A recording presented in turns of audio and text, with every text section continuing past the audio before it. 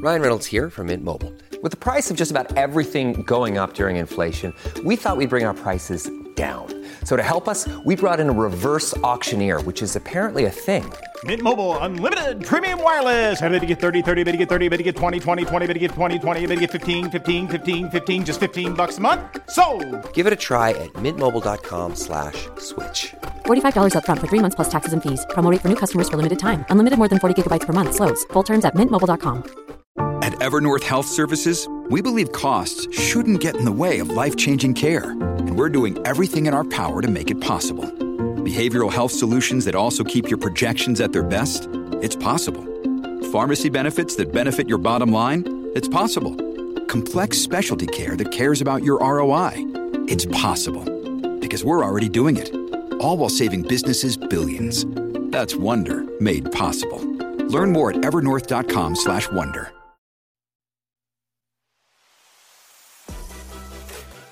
You're listening to the Practically Pastoring Podcast, where we want to help pastors and church leaders share ideas, become better shepherds and leaders, and have a good time with friends.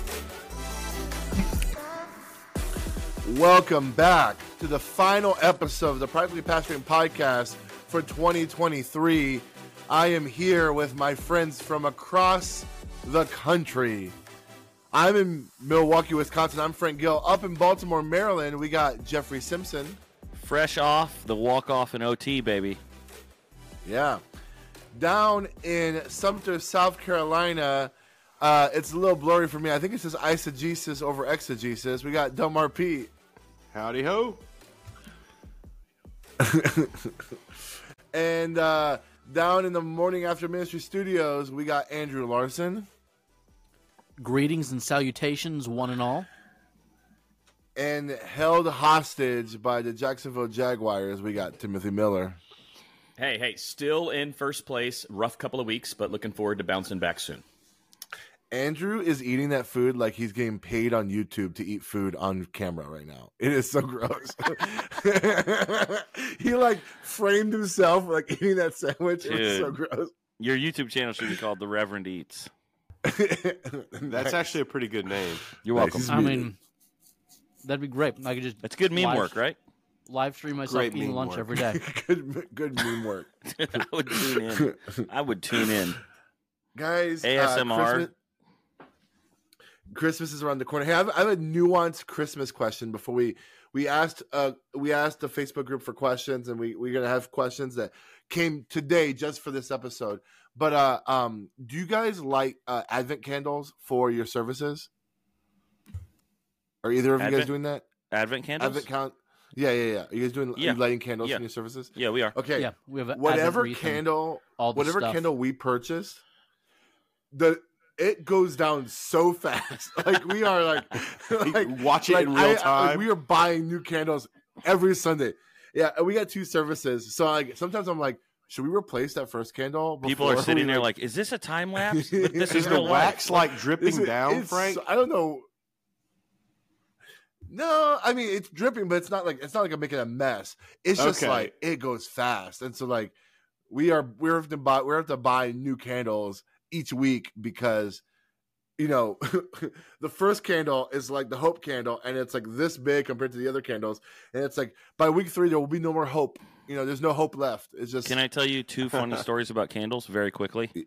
Tell me. You could say no, but you won't. Number one is. But he will edit this out. Yeah, we use pillar candles for our candles. Are you using pillar candles or the tapers? I describe the difference because I don't know the taper candles are the skinny little ones, and pillar candles are the big fat ones. Correct. We're using taper. Yeah, yep. So we're using pillar candles, but this year I got slightly less thick pillar candles, and the problem is they all came snapped in half. Andrew, stop it! They all came snapped in half, and so they're just up on the display, just kind of sitting together. And at the slightest movement, they will fall apart. So I've been waiting for that to happen. Hasn't happened yet. We're 2 weeks in. The second funny story is... At least you got real candles. Tim's got remote control come on, candles. Tim. And everyone was asking why the wax isn't running because there's a flicker mode on them, and you can't tell they're fake.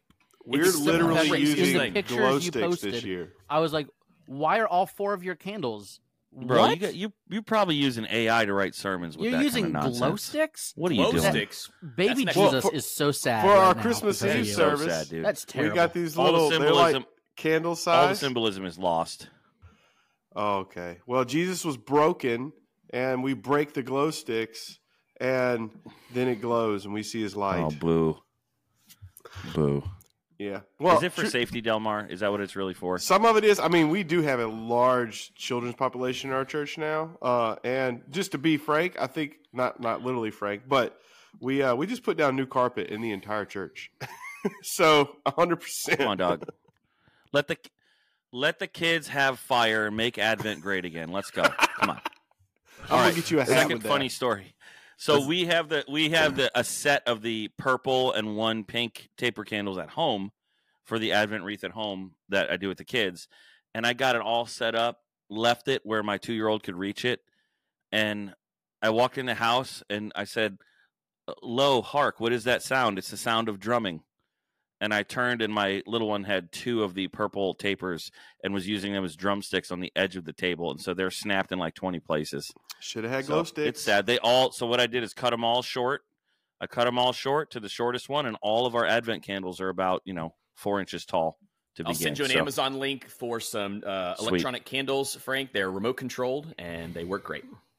Wow. So I went to a church that actually had those. Turn them off from a distance. What is this world coming to? I went to a church that had those, and the guy forgot to change his batteries. And we were in the middle of the service. He goes to cut them on. It was like this big monumentous moment. He was going to click them on, and he clicked them, and like half of them came on, and then he started hitting the remote in front of the whole service. It was hilarious. Which is why I pre-light mine before the service starts, so they're already lit when people are walking in, because I don't want to have that debacle. Smart man. Dude, can we talk about the amazingness of battery-powered tiny strings of lights that you can put in wreaths that are way up on a wall and remote control turn on? That's amazing. Do the batteries last a long time, We have the actual candles. Yeah. Yeah, because they're LED. Everything lasts way longer than it used to. So these are our little like if you ever forget to cut the wreath off, and then you come in and it's on just Christmas dead? Eve. No, Del, they're LEDs. They last for years. So you could put a AA battery in there. You could leave and those leave little them on battery for pack. years. Yes. What? This is the long show, guys. Del just discovered LED lights. No, I didn't know that one AA battery could power them for a year. In Home Alone 2, where listen, one awesome. AA battery Does probably do that would in Home power Alone 2 all of where our you make it wireless years ago. mics at church for like 3 weeks, but none of us do it. That's true. I'm changing AA batteries every week in church and just filling. All right. No one who subscribes to this podcast cares about AA batteries and LED lights. 100%. Somebody just made the same discovery as Delmar in this podcast. Yeah, somebody Listen to just this right realized, now. holy cow, I could buy. I avoid those little AA string lights because I'm like, I'm not going to accidentally leave them on and have to change them in 2 days. But now that I learned you could go for years, Bro, they have I'm about timers to buy built some in. of them. What? They have timers built in. Most of them have a switch. When you turn it on, it will stay on for like 8 hours and shut off for the rest of the day and come back Del on. is going straight to Five Below when we're done recording. Bro, somebody's listening to this right now and calling their treasurer to change the budget for next year for AA batteries. Thank Guaranteed. you for this short little rabbit hole question. Yeah. Also, Del's internet is like 3 minutes delayed from all of ours. He's like, like asking a question. Andrew's like mid paragraph. I love it. All right, here we go. Andrew, act like the oldest guy in this podcast. Okay, with a doctorate. With a doctorate. Here's good thing most people listen to this because that was gross. All right, here's my first question from the group from the group chat from the Facebook group. All right. Question is, I'm the only staff member. Oh, actually, no. Let me ask this question first because we get this question a lot. What was the one thing you wish someone told you when you first got your first lead pastor role? What's the advice you wish someone told you when you first became a lead pastor? So, Jeff, Tim, and Andrew, what's the piece of advice you wish you knew now? You wish you knew then that you know now. Are we going with question 3 here? Yes, but no one knows the core of the questions. Gotcha. So, yeah. But you cut off for about 2 minutes, so. Yeah, sorry. Frank, I think you are the one with the poor internet connection right now. That might be the issue. I'm in Milwaukee. The internet's frozen right now. Okay, what was one thing you wish someone told you when you first got your lead pastor role? Make sure if you decide to do a podcast on your free time, you get good internet. No. What's one thing that I wish someone would have told me when I first got my lead pastor role? It is going to be a lot slower to make changes than you think, especially when COVID happens. But that's a whole nother topic. Yeah, it's going to take you a lot longer to do things that you thought you would do quickly. And honestly, there are some things that I thought would change very slowly that did change quickly. But for the most part, I would say you have to slow down. And like, you really need to think of it not in terms of, unless it's an absolute dire situation where the church is going to close in a year if you don't make drastic changes, you should think of it in like 5-year chunks. That doesn't mean you don't make changes. I made changes in my first week, but the kind of cultural changes that you see like in a healthy church versus like, I wouldn't say my church was unhealthy. It was just kind of plateaued and just kind of plugging along and doing okay. But the life that we're seeing now just took patience and time to just build relationships. And this will go into some of the other questions, but I just wish somebody would have told me to be okay with it, like being really slow, feeling really slow to me. It didn't feel really slow to a lot of other people, but it felt like changes were extremely slow to me.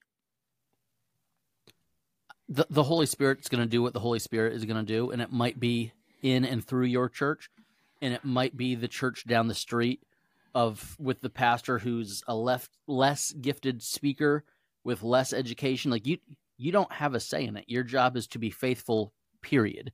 That is your only job, not to try to be the Holy Spirit. Yeah, I think that's really good. Jeff, I definitely would echo you. I would encourage you personally to slow down, because you're going to feel like I need to move quickly and I need to move decisively or things aren't going to go well. But you're actually going to find out the opposite is true. The slower you go, sometimes, usually, the more relational capital you're going to build with people and bring people in. Like, don't be afraid to invite people in on some of those decisions that are going to have to be made at some point, and let them know, hey, I don't really want to make this decision alone. I'd love to get some input from you too. So I think slowing down, Andrew, to echo your faithfulness comment, that I don't know that we could scream that one loud enough. Like that is our calling, to be faithful to the congregation that God has called us to. And that is just, that's going to be foundational and sometimes really difficult, because like Andrew said, that church down the street might be doing a lot of the same stuff you are and experiencing a whole lot more growth than you are. And that could be tough up front. So slow down, remain faithful. That's going to be hard to beat that advice. Pastor the church you have, not the church you wish you had. There it is. There it is. I was waiting for it. There it is. Speaking of this, like, lead pastor kind of question, I think a question that we had is, someone said, I'm the only staff at my church and really struggle with detailed and admin work. Any tips and ideas to help me manage those needs of my attention? I also generally struggle with effective time management, especially with tedious tasks. Any tips? So I think we've talked about this. Any good productivity, efficiency tips? Frank, how are you going to take private conversations I have with you and make it into a question? Come on. Okay. See, I was just going to say, I remember thinking this earlier today. I don't remember typing it. So, well, someone asked a question. What tips you guys got? I'll answer this one quickly too. When I first got into ministry, I don't know why I thought that like I didn't need to sharpen my administrative skills, but like I didn't keep a Google Calendar. I didn't really think of like to-do lists. Like literally, it was in my head. I thought I could have it. My inbox would have like 600 new emails, and it was just chaos and recklessness. And then I was like, okay, a Google Calendar is like me being a good use of my time, to like take time to schedule my calendar out, blocking times of study, blocking times to catch up on emails, like actually using Google Calendar. I mean, you can pay for it if you want like a church domain Google Calendar thing, but like if you have a Gmail account, it's free and you can use it. And there's so many like free widgets and tools to go along with it, to schedule meetings, all this kind of stuff. Google Calendar is like a free tool that like is a blessing. And within Google, and we all have talked about this because we all have different ones, I think. Google also has a thing called Tasks, which is just a to-do list. And like creating like good to-do lists that like have meaningful details. What I love about Tasks in Google is that you can attach emails into the task. So that way, if I have like, okay, I need to follow up with this person, I can put the email that they sent me in that task. And I don't know, that has been really helpful in my productivity and my organization and helping me kind of align my, like literally there'll be days where I will spend maybe 15, 25 minutes thinking about how to align my work for that day to spend my energy the most efficiently and productively. So like if you struggle with like getting organized, just start with a calendar and a to-do list. And then you can maybe talk about Asana and other kind of like tools. But like for me, that's what started. And now I'm like way more efficient and effective because of that. I also use email as a to-do list. Like I only allow my inbox to be unread so that I can like tackle that task, not just have like a giant inbox of unread emails that can be overwhelming. Anyways, what about you guys? Yeah, I use unread, like I'll mark emails as unread as like a very quick, hot, like top level to do task. If it's like a task, it's going to happen today, but later today. I also, I snooze emails a lot in Gmail. So if somebody emails me and they need a response in like 2 weeks, I'll just snooze it for like a week out if I'm too busy. I am this, like, this is literally my situation. I am the only staff member. I am the only person in this building that I'm sitting in right now. No one cares really what I do when I do it. Like none of my parishioners have a thought in their mind about what I'm doing during the week. I don't think so. So I think there's a part of that when you're younger and you get into ministry that you think is so cool. Like, man, I get to control my schedule. It's awesome. And then once you get into it, you realize like, oh, there's nobody giving me priorities. This is incredibly dangerous. Yeah. Well, it's for me, I am self-diagnosing myself as probably on some kind of ADHD spectrum based on all of the things that I've read later in life as like part of education and stuff. And I think that I do struggle with that. I know that I've always been terrible at admin type of things. I call it the disease of I'll just do this real quick, and I can lose entire days like that. So for me, I have learned that I have to be okay with having multiple systems of productivity, of which all kind of work together, and I will use one or the other of them for about 3 or 4 weeks really well until I lose interest, and then I'll kind of start using a different system that still works, and I get everything done. So I've had to learn to be okay with that. There's like an decision fatigue that happens to me around this time of year with all the productivity tools that everybody's selling. And I'm like, oh my gosh, I got to get all new notebooks that all match. And I got to do the best self like brand. And I got to get this and I got to get the pencils. And that's part of that like obsessiveness, that the way that plays out during a week is it'll be Wednesday at 1:00. And I will literally sit here and be like, I have no idea what I want to do next. There's 100 things I could do next. So what I've done, my system is, and I read about this in a book, some training. I use my iPhone's reminders app, and I created repeating reminders that repeat once a week. And I basically sat down one day and said, what are the things that I have to do every week? There's like, in the book, it calls it the whirlwind. So there are things that I have to do every week. And that's things like, plan a service. And I break down the steps of what that takes. Write a sermon, and that takes hopefully around 8-ish to 10-ish hours. I have to do some admin stuff. I post to the social media. I check in with the treasurer, all those things, right? So what I did is I sat down, looked at my a normal week, and I divided up those tasks per day of the week. So on Monday, there's like 6 things on my reminders list that will pop up as due today. that I can just, because of my focus issues, I can put my reminders app open on my phone or whatever, or bring it up on my MacBook and just sit there and knock those 6 things out. And then when I have that extra free time, then I can do other things. And so then I'll, with paper and pen, write a list of anything I think of. I read in a book, your brain is for having ideas, not for keeping ideas. So I literally just keep a stack of 3x5 cards in my desk with a pencil right there. If I think of something, I pull a card out, I lay it on the desk, I write it down. Like, it's things like I need to take something to the bank, and then I'm going to stop by Lowe's and get this doorknob to replace the one that broke in the nursery. And then while I'm at Lowe's, I'm going to get this light bulb, and then and so then I just take that list and I go do those things. So I have like to-do lists everywhere, because otherwise I'm just scatterbrained, and I'll barely make it every week on a Sunday. I will have done a ton of things, and none of them really matter for what I actually need to do.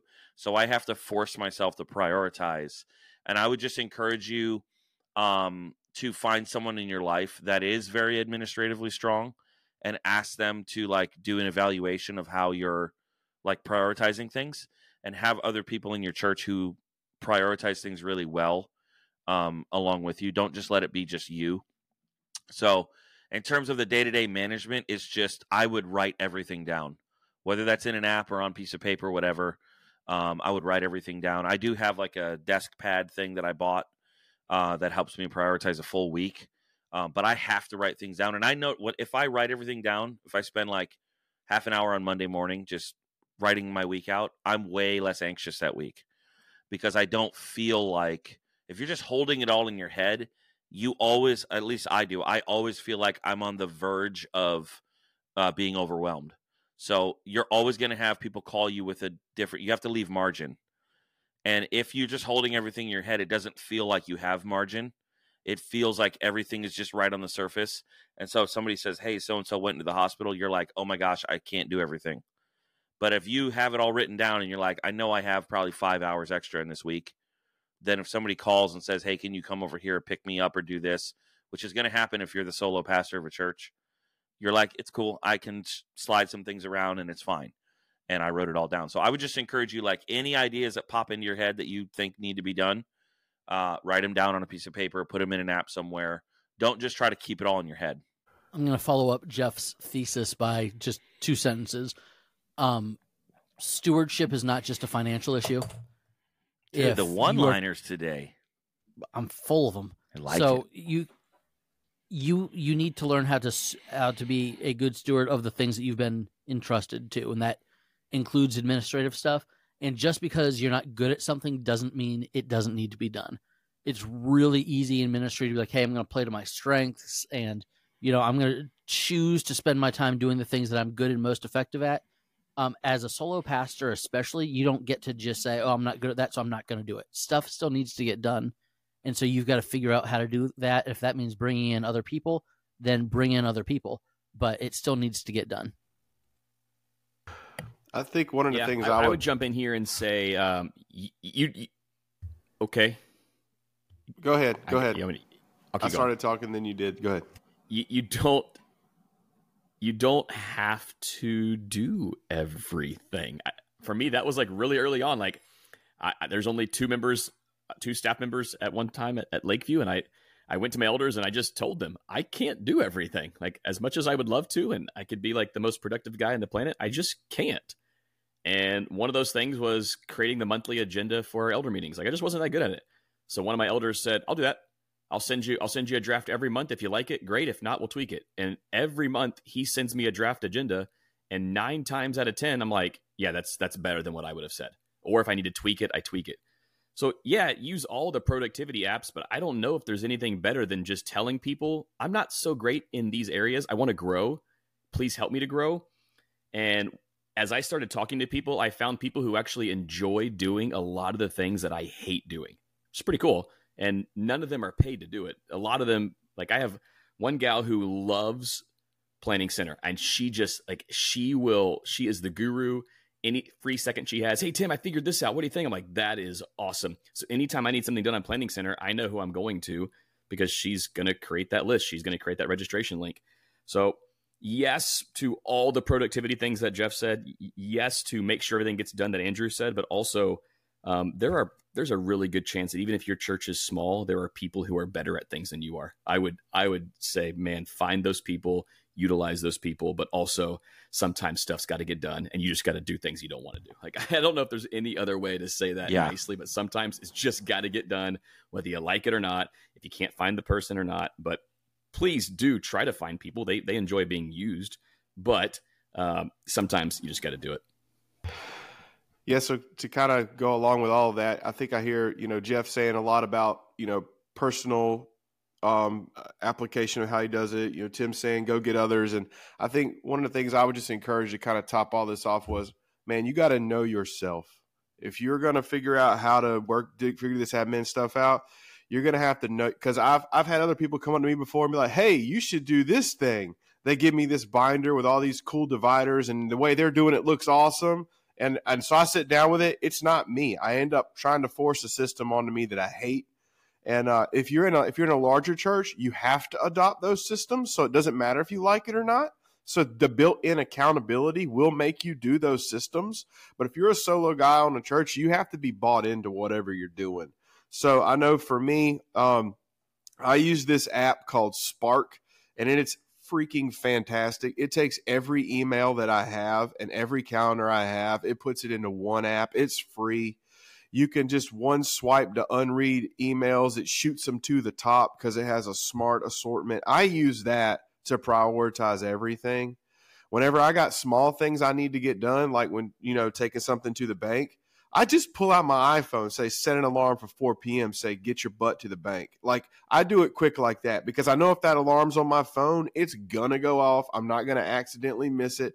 I use the alarm feature on my phone more than anything up to the calendar. But, all that to be said, it's really what works for you, I'm with you, Tim. There's some things I'm not gifted at, and I hate doing it, but I have some leaders who love it. It's like drugs, So I'm like, go for it, and then when they do it, celebrate the heck out of that. Send them small little texts saying, hey, like there's a girl, she's on our team. She made, man, almost 100 stockings probably. I mean, I don't know. It was a ton. She put everyone's name on them, the church logo on them, had them filled up. We had our big Christmas party for family ministries yesterday. Everyone got one. I'm like, that was amazing. I didn't touch that, So just empower when you get your people and they're serving, man, find out what their love language is and thank them that way. Because that's what's going to get your head above water. So, yeah. And then the things you can only do those things, So to go back to Jeff's thing about writing it out, another exercise that I think is very helpful. And I try to do this like once every year, 6 months, if things are really flying around your church, write down everything you have to do on a piece of paper. And then write down a name for someone else who can do it. And then if there's no one else's name can do it, if there's no one else's name that can do it, you find someone's name to put there until you get to only the things left on the piece of paper are the things only you can do. Like you're the visionary, you come up with the series, you help, whatever it is in your context. If you can't put a name by some of those things that can be done by others, then that's where your lid is. And that's where you need to grow because that's what's going to get you where you can get your head above water. So that's an exercise I try to do every now and then because it's real eye-opening. There's a book that I read back in seminary. It said, like, if you can find someone who can do what you can do 80% as well, then that's worthy of giving the task over because eventually they'll fill that gap of that 20%. So oftentimes in the process of delegating these tasks to be more effective, you're going to have to bring in people who may not do it as good as you. And that's okay. You have to be okay with, like, if Jeff has a doorknob that is going to need to be put on a nursery door or whatever, someone else can do it. It might not be as clean. Like, Jeff's maybe better at painting around the door and it's going to look whatever. Someone might not be able to do it as good as Jeff, but like they can get the doorknob on the door. That's the win, right? That, like, there's that process in delegating that if you can get someone that can do 80% as good as you, even like 7% as good as you, they'll fill that gap. And I think it's a good way of delegating. I think a trap that if you're a solo pastor of a small church, you can easily fall into. I'm not sure if Frank's done or if he just froze. All right, I'm going to keep going. I think a trap you can accidentally fall into is you can become bitter at your congregation when you see things that are not being done that could be done, whether that be like maintenance things or just, other administrative type things. And the hard thing you have to face is that that's on you now. If you're the senior pastor, the reason they don't know is because you're not doing a good job of letting people know. And to go with what Delmar said about growing a team of people who can do what you do, or the things that you're doing right now, one of the things that was kind of a game changer for me to think about was it's not just, all about me and how I can manage my time as a leader and all that. When I don't invite other people to do things, even if it's at 75 or 80% of the, however good my opinion of doing it is, I'm also removing the opportunity from them to grow. And I think that's a big one to think about. If you're trying to do everything, that means you're not letting anybody else have an opportunity to serve and grow. And that's also bad leadership on you. Well, let's take a quick break. When we come back, we'll answer the rest of the questions. And we're back. My internet keeps going and out. Most of us are back. We're back. Oh, my goodness. So professional. Hey. Man. All right. So, question. I guess Tim might have the most experience with this. At least he has the most recent experience with this question. How do you onboard new staff members? Tell us, when you've onboarded people onto your staff, what are some of the high-level things? Some things are like highly nuanced, but what are the kind of the big picture stuff? Yeah, the first thing I want to get squared away. I mean, this is post interview, post hire, post all of those things. They're officially coming on board. They get a welcome email from our treasurer who's going to get them set up on payroll. Like I hate the payroll hiccups right at the beginning. There's always some little thing they forgot to fill out. So weeks before they officially come on payroll, I try to make sure all of that is squared away. We have a CPA that we work with. So that's, first and foremost, I want to make sure our staff gets paid on time. The paycheck looks good. After they get their first paycheck, I have a conversation with them. Hey, how did it look? Any questions? Was it all good? And so that one is big for me because I don't want them to, be nervous about whether or not my paycheck's going to be right next time. So first and foremost, we get the pay stuff squared away. We get them set up with a Lakeview email address immediately so they can go ahead and start notifying the team of their new email. And then what I've tried to do with our newest hire is move relatively slow. So we've just gone week to week where we'll have staff meeting, and then I block out an hour to two after staff meeting where I sit with the new staff member and just say, hey, here's a couple things. Here's some stuff we'll work on next week. What questions do you have for me? So, for example, last week it was, here's an easy way to maneuver around ProPresenter in your computer for Wednesday nights because he's our new student pastor. So just showed him a couple of easy tricks that'll help him, and I got him acclimated with DYM. It's like those are the only two things I wanted him to focus on last week. That way he's not overwhelmed, because you guys know in youth ministry, like the list is never ending. So each week I try to take it as slow as possible, spend some time training and answering any questions. So really I want it to be a process and not just all right, you're in, good luck, have fun. But every week, slowly getting him or them or that person more and more acclimated to feel like they are very much part of the team. And then being really open to answer any questions they might have. So I'm asking them every week, how's it going? What questions do you have? Where can I help? And it helps that we're a smaller staff and I have the time to be able to do that for new staff members. We also just hired a part-time worship director, and she will start in January.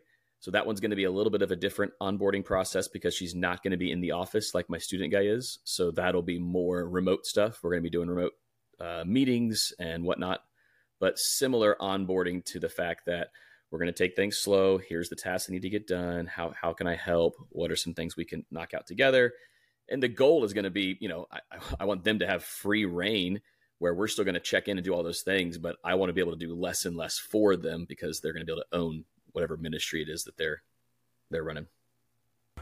I think all that is well and good, but it's different if you're onboarding like the Tim's new youth guy. It's his first full-time ministry job, but you look back to a year and a half ago, and Dell was changing positions. If you're onboarding someone who has served in ministry for a decade, it's different than if you're onboarding somebody that is right out of school, or this is the Totally first agree. full-time or first vocational ministry gig. So I think you can have an onboarding process that you can stick to closely and follow, but it's going to be different for each person. Yep. Yeah, I'll just offer. Contextualize. It has to be. There's generally two things that are happening in a onboarding that I've seen. You have an organic component and a mechanic component. So you have the organic component, which is like what we're doing, sitting around talking through things, really just getting culture in the person. That is so important when you're onboarding, is that they get culture fast. So that way things don't seem as foreign to them. You know, if they understand the language, if they understand the vision, where it comes from, things don't seem as foreign. It's easier for them to get on board. A lot of that's organic onboarding, but then you have more like the mechanic onboarding, which is, here is a paper I'm putting in your hand. I want you to read this book, because this book is really foundational to how we preach at this church. Or this book is foundational, like Death by Meeting. You know, like, I'm going to have you read a couple. You don't have to read them all at once, but by this time, I want to do that. So I'll have this couple pathways. And for example, all right, Tuesday at 4, I need you to go talk to the treasurer. They're going to get you set up, have everything. Because it comes back to the pastor shouldn't having to be doing all of the onboarding and assimilation. Like, we can delegate this out. Hey, you're going to go have dinner at our head elder's house. Pick a night. So, and that generally looks like a piece of paper. So that's something else I would offer, is that there is an organic component to them onboarding where you're just set, but there's also a mechanic. And another thing that's good is, like, don't make those a bulleted list. Make it a boxed list so they can check it off. And so that way they can bring, hey, how's this? You can actually see the progress, because that also, early on, it shows you how much drive they're going to have in this position. You know, because let's think about it. When you first come to a church, you don't have a million things to do because you don't know what there is to do. So if you put a piece of paper in their hand, say, here's 20 things I want us to do in the next 6 months. If they come to you in like 3 weeks and like over half of that's checked off, that's going to tell you something real quick about their drive. But if 6 months comes, you're going to know real quick where you're going to need to coach them. So I would say that I would also use that mechanical piece of onboarding them as a way to just really quick get a snapshot of their work ethic. Because let's be honest, when you're interviewing, you kind of know their work ethic, but it's not until they sign the paperwork and are in their office that you know their work ethic. So this gives you a peek behind the door early on as well for that. Yeah, Del, I like the idea of getting resources in people's hands. So for my youth guy, I created it was a 10-page document, and it was just called A Youth Pastor's Guide to Surviving Lakeview Church. And inside the document was, here are the things that need to get done weekly.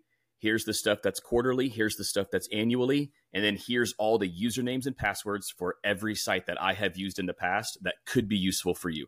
So he then has that he can access at any time. And from time to time, I'll just ask him, any questions? Did you have a chance to read through it? And we actually sat down and went through the document. It was a bit overwhelming the first time, but now that he has it, he can then reference it, on a weekly or monthly basis. So it's been super helpful. I like how you called it a Youth Pastor's Guide to Surviving Lakeview. I'm trying to think of what I'm like opening the Google Drive right now, but that we have a drive. I can't find it that quickly, but I have a drive, and it's called The Parking Lot. And in the parking lot, it's all the passwords, all the files, all the things that you need for student ministry. And I've been constantly like compiling things that I think are like what I would consider permanent things, that like, this isn't just a game that I'm using this Sunday. This is like a component that's going to last for like the breadth of the student ministry, at least until the next person comes. So I have what I call the parking lot, and that's where all that stuff is being held. Hey, I got another question.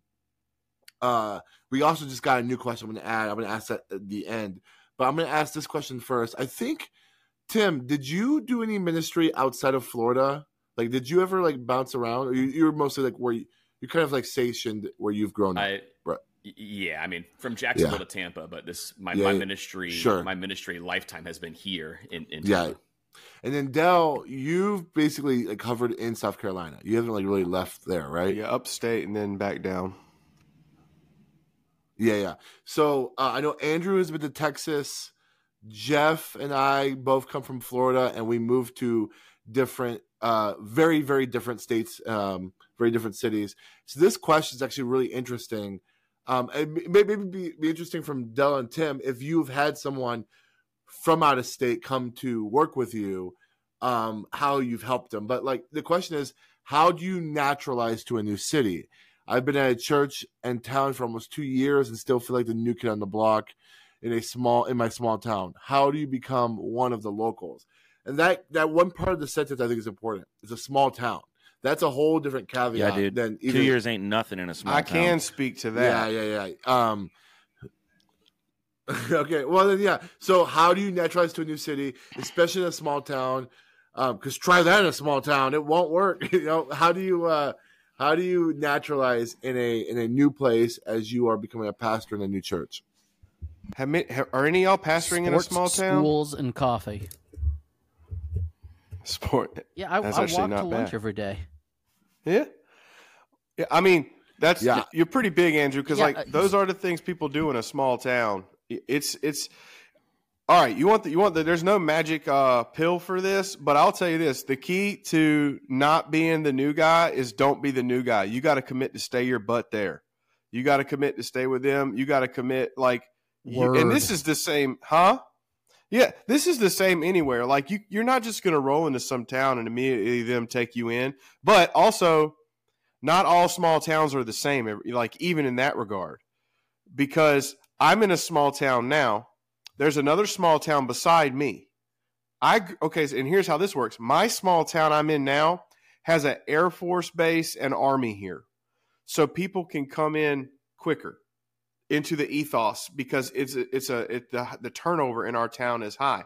You go down one town to where I was born, you can live there 25 years and they'll be like, yeah, that's that kid from Ohio. Don't matter because you don't have the last names of the people in that small town.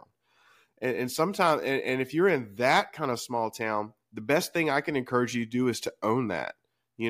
Own that instead of trying, because the other way it's going to come across like you're trying to fit in and you're not. Own being a foreigner, and that'll actually buy you a little bit more than trying to be a part. Because here's the thing, people in a really small town, they want to show you the ropes of that really small town. I'm going to take you down to where Ned's used to be, and we're going to drop a line down there. I'm going to show you how to catch the biggest catfish you can. Little small town, they want to teach you that kind of stuff. So be very humble.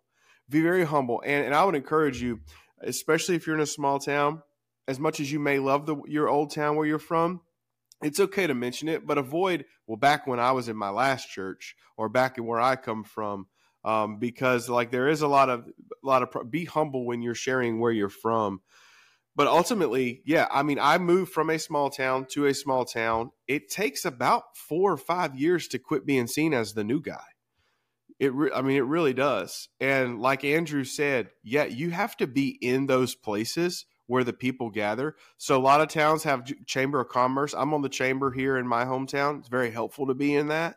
Also, depending on your context, I have a side hustle I do with videography. It puts me in front of more people than actually working at the church does. So in that regard, if you can find another avenue to get into your small town as someone who's an advocate for that town, that's very important. If you're new to the town and they see you as an advocate for that town, they're going to take to you faster.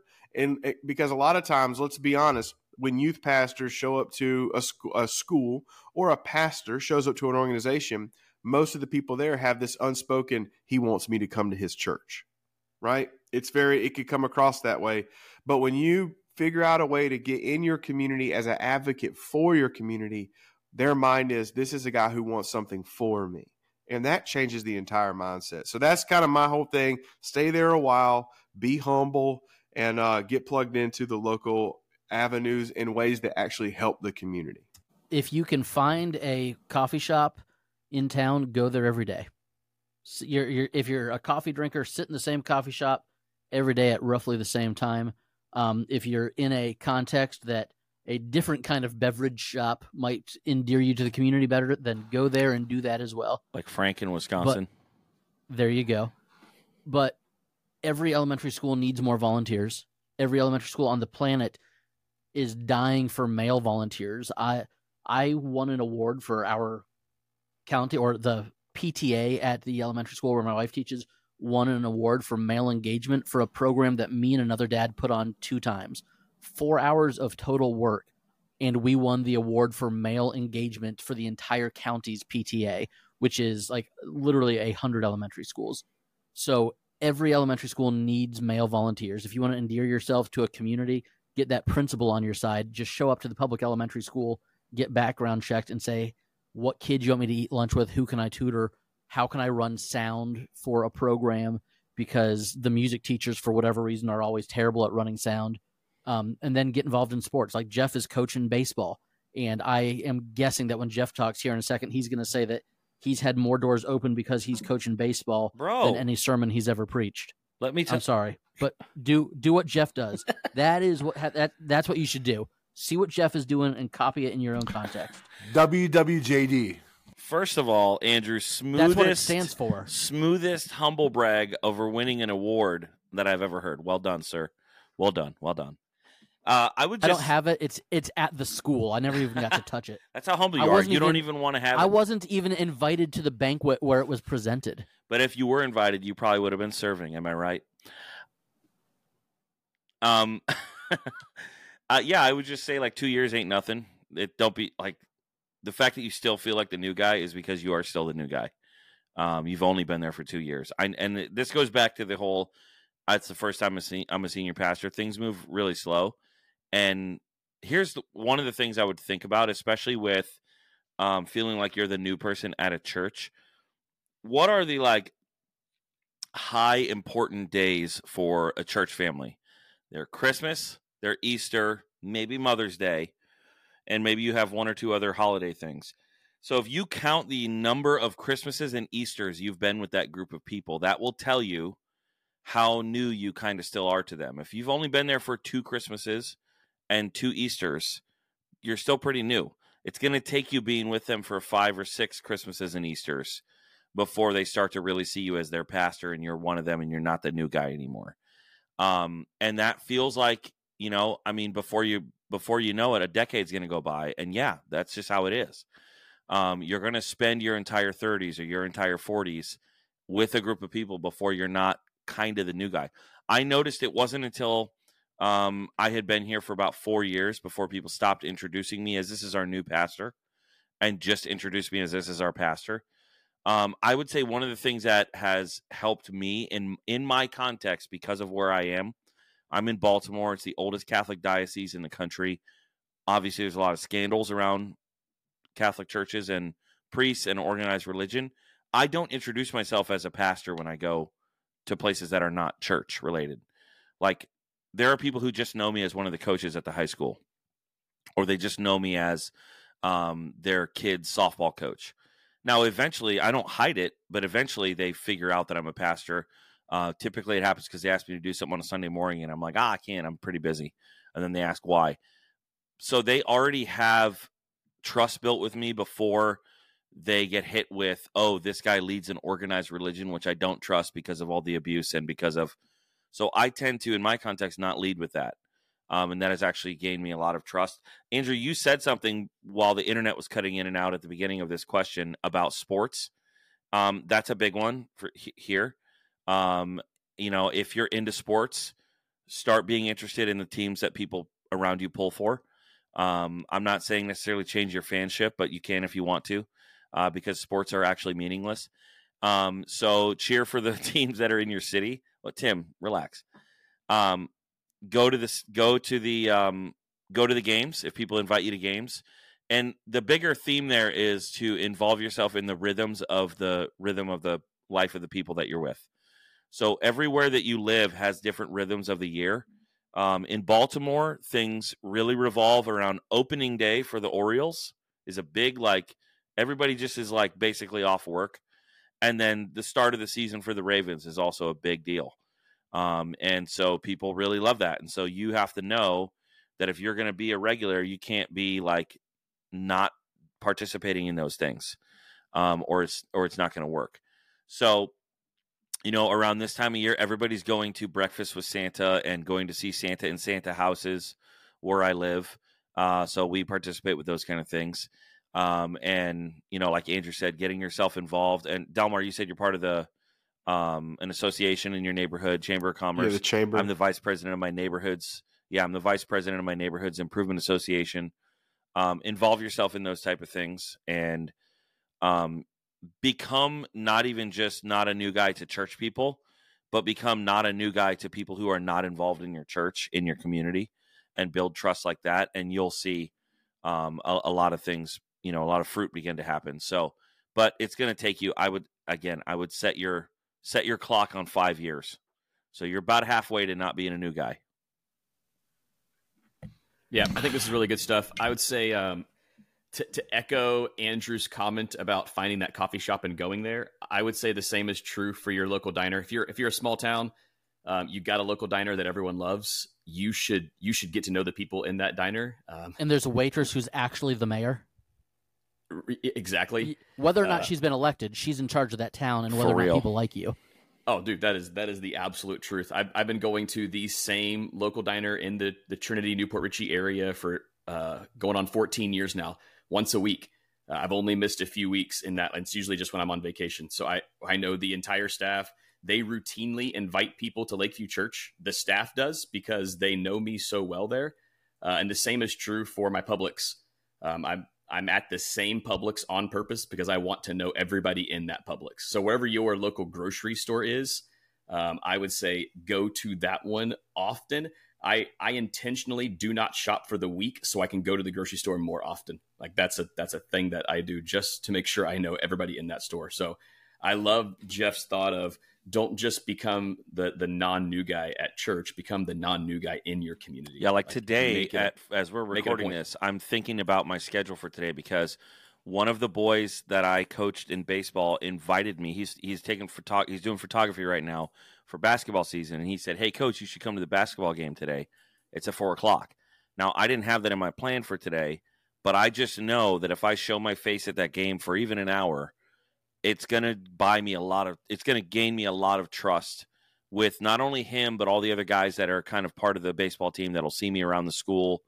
They're cheering for them, pulling for them. So like, those are the kind of things you have to be willing to do that might take you outside. And I have an event tonight and I'm kind of stressing about how am I going to do it all.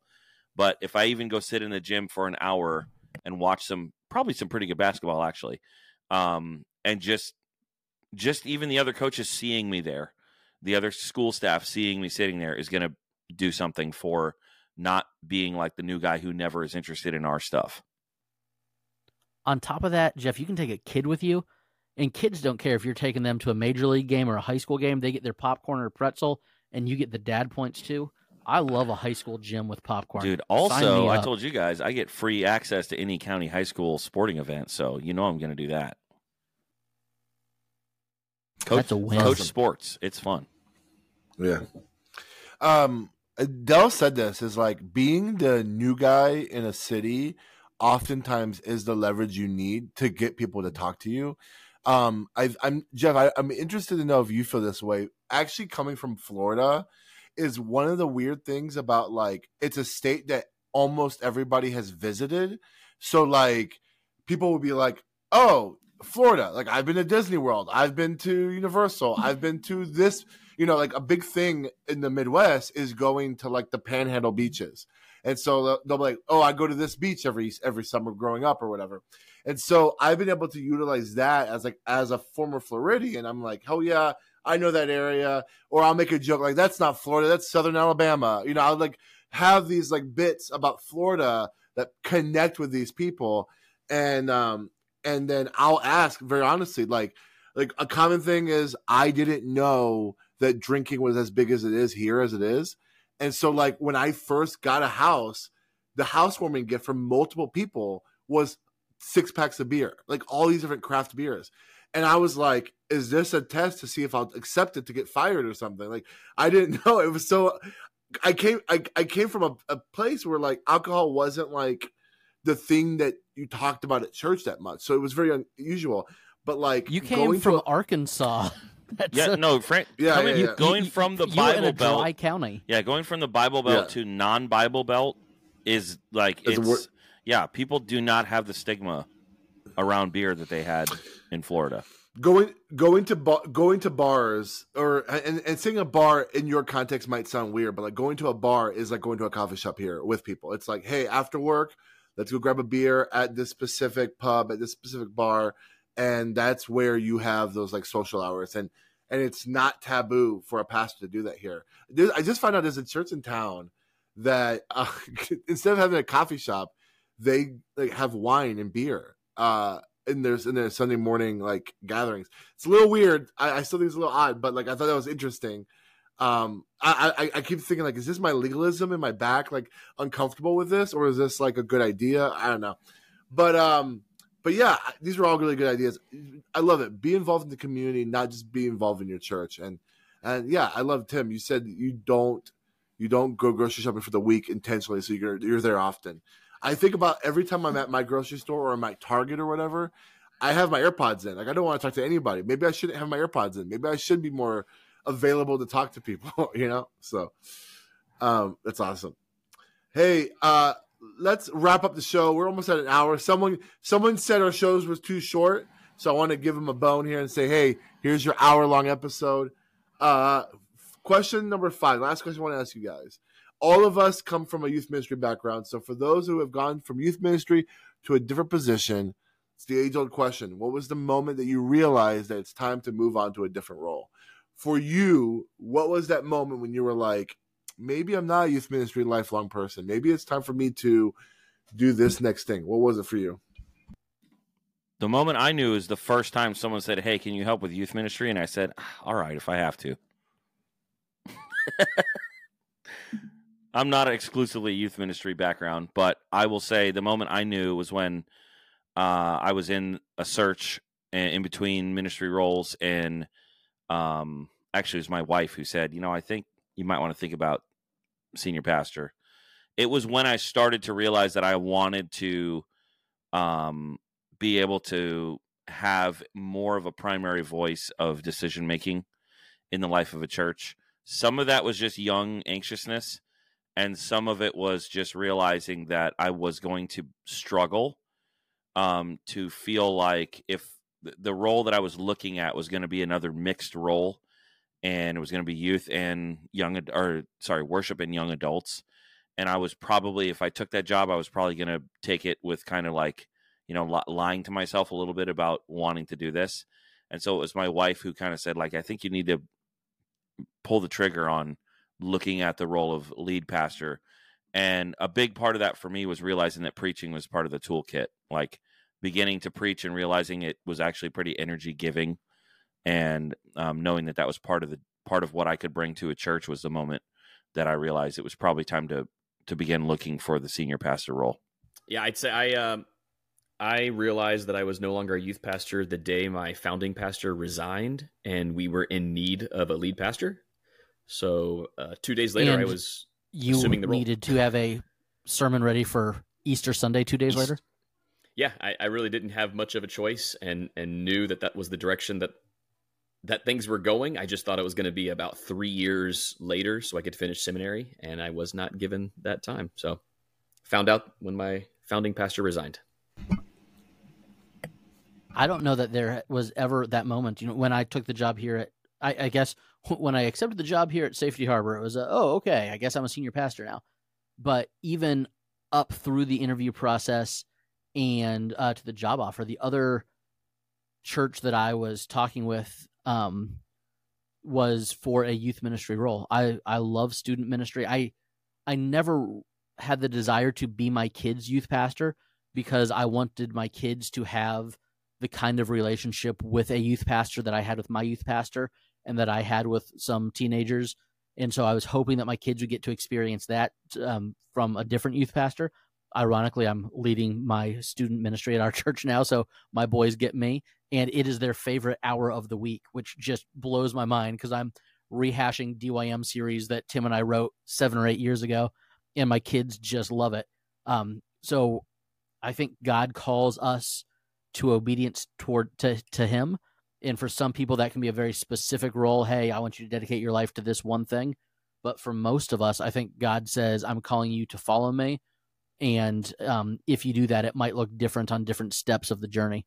And so for this season and probably, the next couple decades, I will not be in student ministry. But there was never a moment when I was like, oh, I'm done being a youth pastor now. But it is nice not having youth pastor paychecks anymore. Am I right?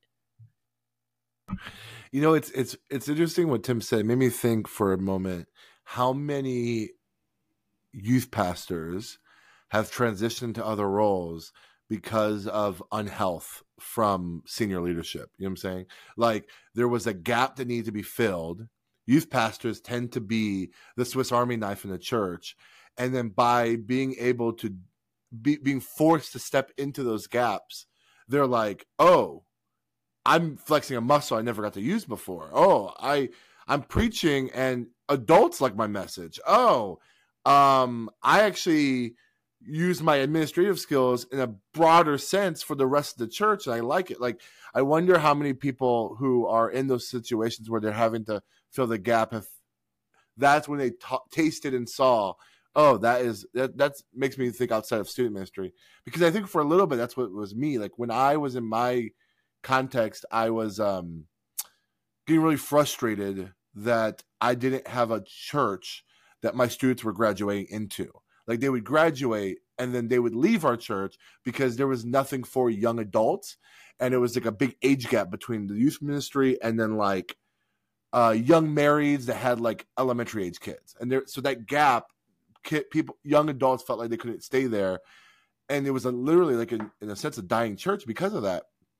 And so as I was trying to make the effort to reach that community above and beyond what I was required to do for my youth ministry position, I was like, maybe this is a taste of what I want to do long term. And that's how I kind of ended up in this campus pastor role, I think 10 years later after I had that first moment. So anyways, it's interesting what Tim said. I wonder how many people, if they were in a healthy church environment and they like were able to just focus on student ministry, then maybe they would be in student ministry a lot longer. Delmar, what's your thoughts? Yeah, let me say a couple things, because I do still work in student ministry, but I am over the family ministries. So I have a lot broader. I preach on the stage at least once a month. I guess you would say I'm more of an associate pastor role at our church in a lot of ways. And one of the things I would just say, especially if you're a student guy listening to this podcast, be wary if you're at a church and they have an opening and they just want to move you into it to fill a spot, right? Like, it may be a call, or it might not be God calling you. It might be somebody else calling you because they have a need and they want to fill it. Now, all that to say, for me, I think whenever I started to feel the call out of full-time student ministry only is when I saw the fullness of modern day student ministry being played out, and the fallout rate of student ministry is so high. And it was real easy for me just to do some quick inventory and say, who are the students still in church? 80% of the ones who stayed in church had families connected to it. And I said, well, that seems to be, my heart's moving in that direction. And there are guys who were called to gather the masses of students and preach the gospel and sow seeds. I'm not bagging on that. But I'm saying for me, my heart is really longevity in the church amongst the congregants. So I kind of became disenfranchised with what had become the modern student ministry model. So that's why I work with in more of a family ministry context. And one day, will I be a lead pastor church? I mean, it's possible. I'm not opposed to it. But also, one of the things I will just say, if anybody's listening to this, man, don't force God's timing. The worst thing you could do is rush God's timing if you're feeling that call, because you ever met somebody who was so absurdly called to it that their education outgrew their humility? And then how did their ministry work out? I would say maybe God would have you stand there a little bit longer to keep you humble, because student ministry is a great place to be humbled, right? Because hopefully that means you have leadership over you who can guide you and coach you and cares for you. Because when you just assume that top position, sometimes there's not as much guiding and accountability. Instead, there's special called meetings, right? So I would encourage really work through that calling and make sure you're not just moving because it's convenient, because other people tell you can do it, or because you're in an unhealthy situation, or because you yourself are unhealthy. Any of those reasons, you really need to sink down and is this a calling? And really sink your teeth into that. Get some mentors around you. Put some accountability. Be in the Word. If you're married, be with your spouse in this conversation if you're feeling the tension. So pull the godly people into your life. Sweet. Jeff, do you have any advice of when you felt the pull out of student ministry / also worship ministry for you? I shared a whole piece on that. Your internet must have been down. You're right. Well, this is a good way to wrap up the show then. Our internet's been really sputtered out today, 2024. Oh, man. Yeah. Hopefully this isn't like an omen of like what 2024 is going to be like. Well, since we don't believe in omens. The first time the internet cut out was like, this is going to be the last Practically Pastoring episode. And then there was like an 8-second delay before we heard you say of 2023. So I thought we were all breaking up after this. We were going to go the ways of One Direction. Oh, wow. I'm glad we're not. Never. You mean we're the Backstreet Boys. We're going to come back in 20 years. Nobody wants us here. Hey, we're going to be performing at Epcot. We're going to be performing on Epcot stage, and Andrew's going to watch us and be like, I'm just an annual pass holder. I'm just here by mistake. I wouldn't know. If Backstreet Boys was at Epcot, I'd be there every night. Are you kidding me? Sweet. Well, hey, Merry Christmas. Thanks for listening to Practically Pastoring. It's been cool watching the Spotify Wraps, seeing people who, for some reason, have us in their top 5. A few folks, we are your number 1 podcast. I'm guessing you listen to your podcast on another app, and we're the only thing you listen to on Spotify, because why are we your number 1 podcast? This makes no sense. But thank you so much for listening. The 3 people that want to watch us on video, check us out on Spotify. That's what it is. That's what Thanks, it is. They want to see our internet just be choppy the whole time while we're on our video call. But thanks again. Join our Facebook. Follow us on Instagram. We love you all, and we'll see you next year. My name is Frank. I'm Jeff. I'm Delmar. Yo soy Andres. And I'm Timothy Miller. See you next year. Bye. Merry Christmas. Happy holidays. That's Thanks what for NSYNC listening. said. Get connected to other pastors by joining the Practically Pastoring Facebook group, where we get to share ideas and make each other better.